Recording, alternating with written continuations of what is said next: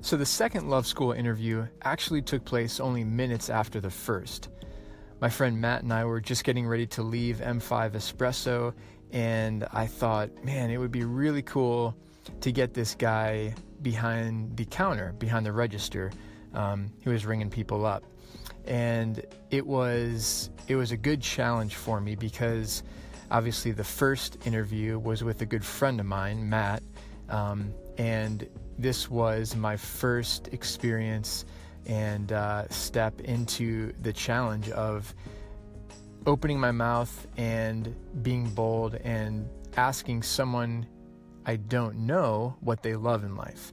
And I'm glad I did, because I feel like this got the ball rolling for the whole journey, and really reminded me how inspiring people are and their stories, and how much people love in life. And so when I got to speak with Ben, he was super excited about it and was excited and honored that I asked him, and I was honored that he wanted to contribute.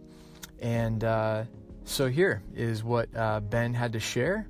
And again, this took place at M5 Espresso in Cincinnati, Ohio. One thing that I particularly love is the sky. It reveals to me a lot about God and His character. He didn't have to make it so beautiful, but He did. And it's new every single day. It just reveals a lot about His character to me. I love it. Ben Laps, Cincinnati, Ohio.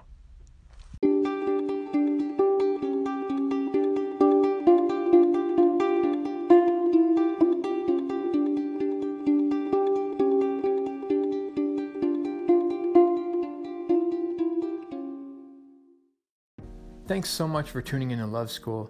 This journey couldn't happen without you and everyone else sharing their stories. So if you'd like to share what you love in life, I would be honored to feature you. Just go ahead and shoot me a message here on Anchor, or DM me on Instagram at We Are Love School, and I would greatly appreciate it. Thanks so much for tuning in, and check back tomorrow for another story of what someone loves.